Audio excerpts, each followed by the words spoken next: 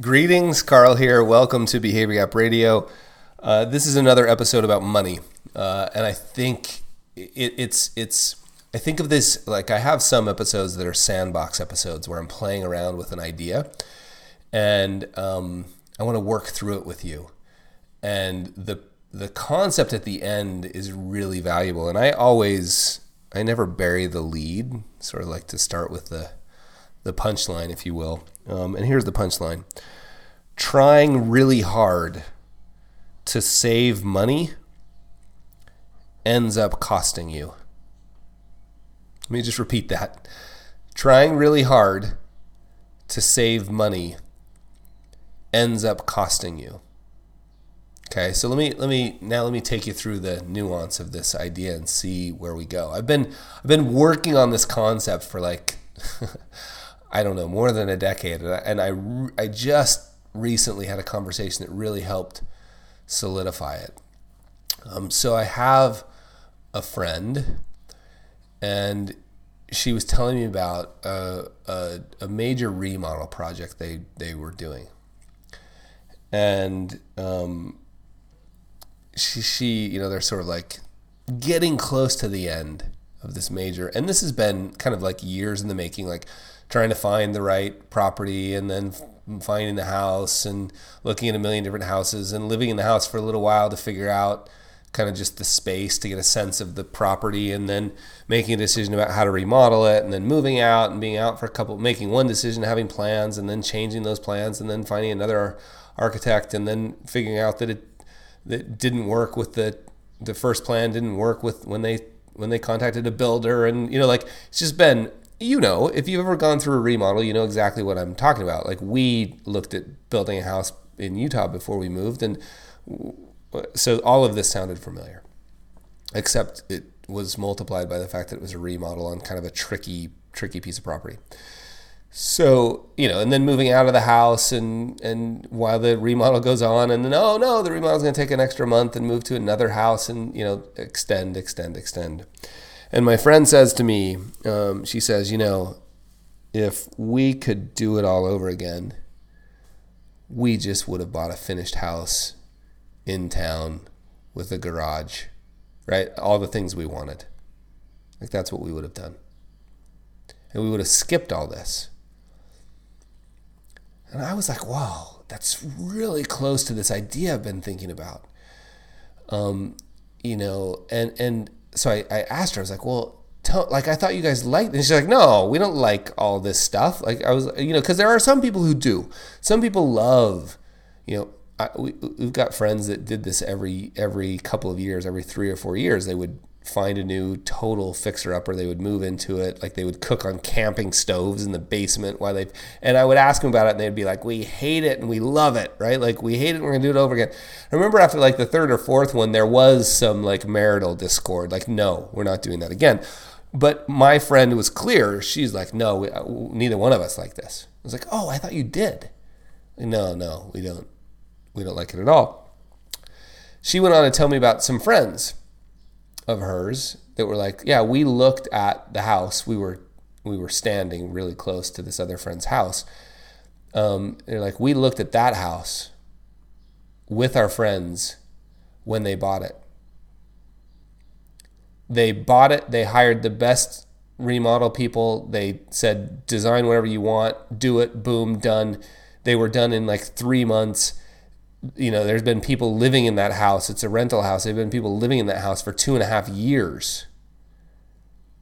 And we've been sort of messing around with our remodel, and we're still not even in.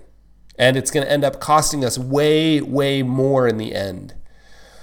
So it's a really interesting, I think, and again, this is me sort of playing around with this idea. Sometimes we get so focused on saving money.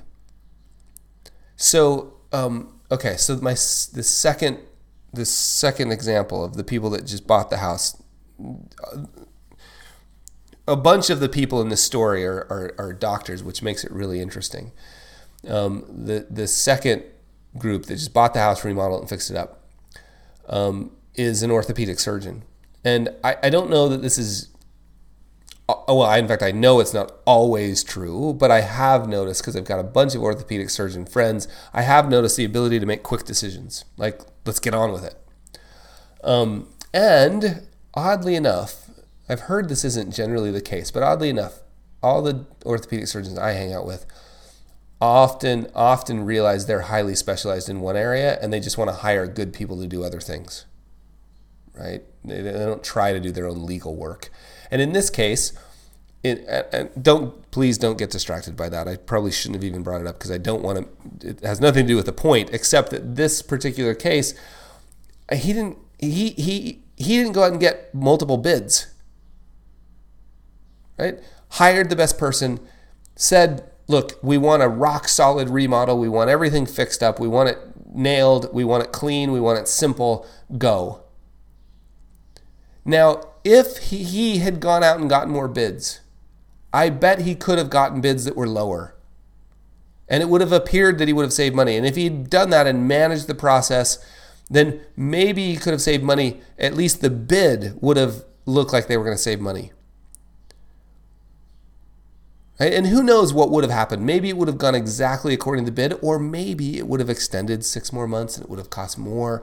And then the other piece is all the time and energy. Literally saved all the time or energy just by saying, go, do it, done.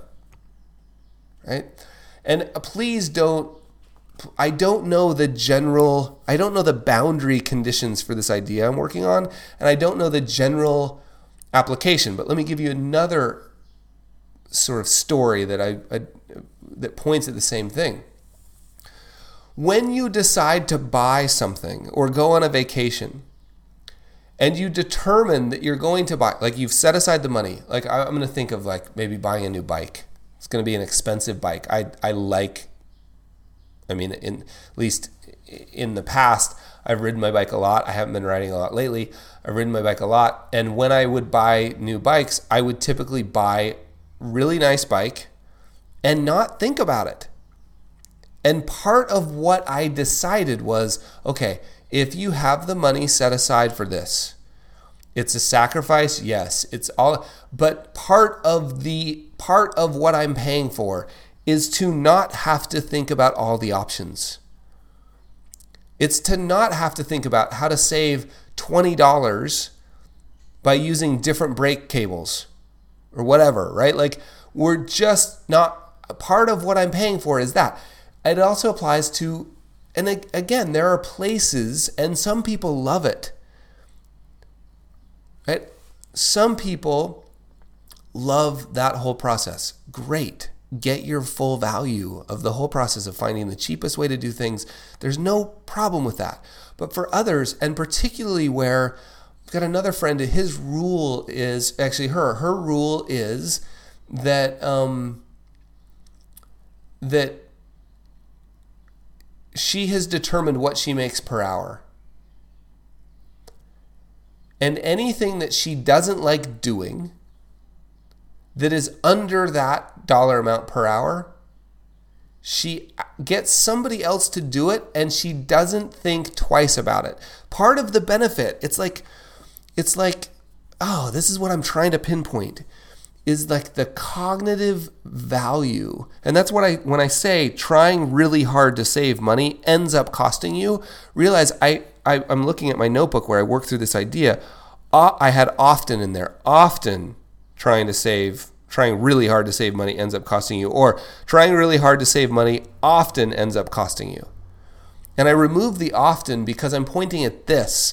When we calculate the full cost, this is the other idea I was toying around with naming this, like full cost accounting. In fact, I wrote a column at the Times about that. Full cost accounting. When you incorporate the cognitive cost, the opportunity cost, right? I could work for an extra hour and make X, and it's only going to cost me 1/2 of X. So my friend, she has calculated literally, this is how much I make an hour. Anything under that I don't like doing, I'm going to outsource, and I'm going to do it ruthlessly and with total enjoyment. And by ruthlessly, I just mean like without thought. And with total enjoyment, like I love that. And I'm going to capture all that value. If you decide to go on a vacation And you decide like, okay, this time we're going to wait. Instead of going on a cheap vacation, which are fine and awesome, we're going to wait an extra year or two and save up and go on a really nice vacation. We're going to stay at a really nice place. Because we really want to do that. We're going to save up. We got the money. Everything's okay. This isn't irresponsible. Everything's okay. And what is irresponsible anyway? But everything's okay.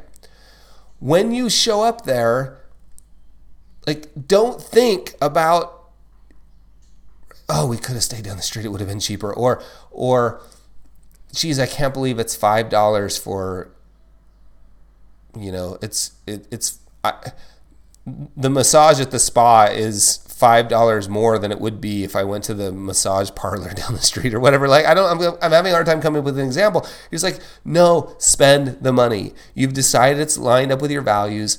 You've made a plan to make it responsible, to work within whatever your plan is. You've calculated the full cost, so full cost accounting. So it's like full benefit accounting. Lean into it and go. Right? So that's what I mean. Now let's come out. So I've given you an idea, taken you through a bunch of nuance.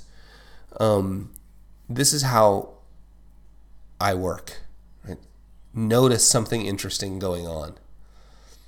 Play around with it for a decade sometimes. Have a bunch of stories and nuance. And yes, there are places where it falls apart. I don't know where the boundary conditions are. I don't know.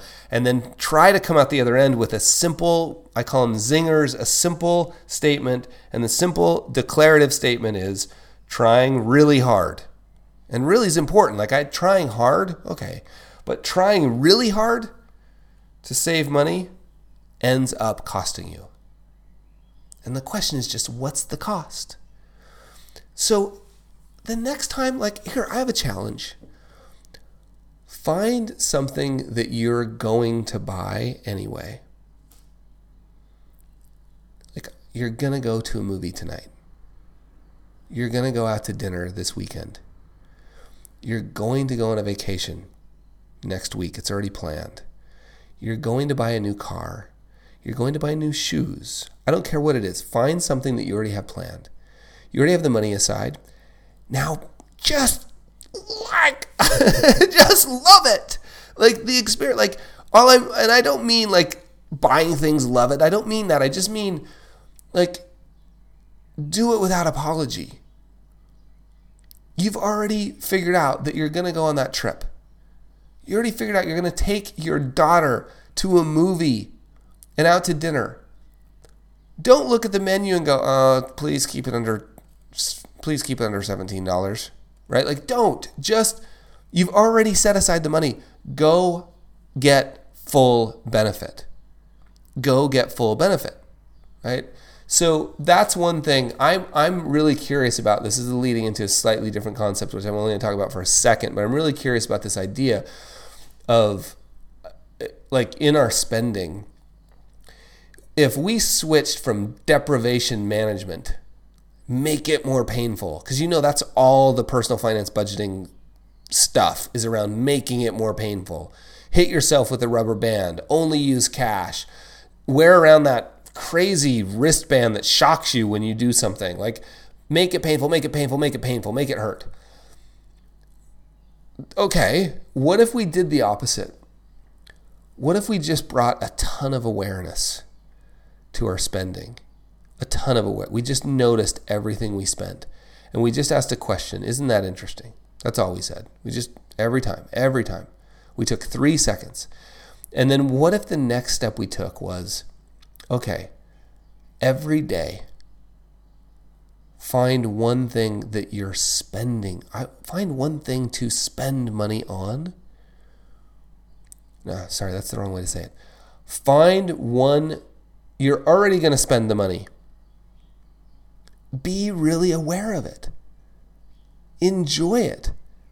Ramit likes to point to something similar, which is like, cut ruthlessly on stuff that you don't care about and that is a waste, but spend lavishly on stuff that's aligned with your values. Right? You enjoy going out to dinner with your spouse? set aside the money to do it. Build your financial plan, like do your sun salutations, like pull out the calculator, the spreadsheet, like the whole thing. Yeah, you've done all that. This is not irresponsible. Set aside the money and enjoy it. There's nothing worse than begrudged, like spending money begrudgingly. Wait, you're supposed to be out at dinner with your spouse, right? So I think that all points to a similar spot, which is trying really hard to save money ends up costing you a lot, right? There's a lot to unpack there, my friends. I'd love to hear from you. hello@behaviorgap.com. hello@behaviorgap.com. Listen, I'm in the middle of making some big decisions about where Behavior Gap's going as a sort of project and community, and I need to hear from you. If you are listening to this podcast, tell me, right? Send me an email, hello@behaviorgap. I don't know if you don't send emails because no one's listening except that I see the download numbers and they're awesome, right? Or if you don't believe me that I actually want your email and I read them. I do. Many of you know, like I read them and I read every one. I reply to a lot, but I get hundreds, but I read every one and they make the work so much better. So send me a note, share it with a friend, review it on iTunes, 6 stars only, Apple Podcasts, whatever it's called now, 6 stars only, and tell me about it because I'm in the works with some big, super fun plans. I mean, they may be months or years in the making, so don't get too excited, but I need to know what you're enjoying or what you're not. And so specifically, don't hesitate to send me a note about this conversation. Full cost, full benefit accounting. Yeah, that's the right word, right? It's not full cost. Let me write that down. Full benefit accounting. And trying really hard to save money ends up costing you. Thanks, my friends.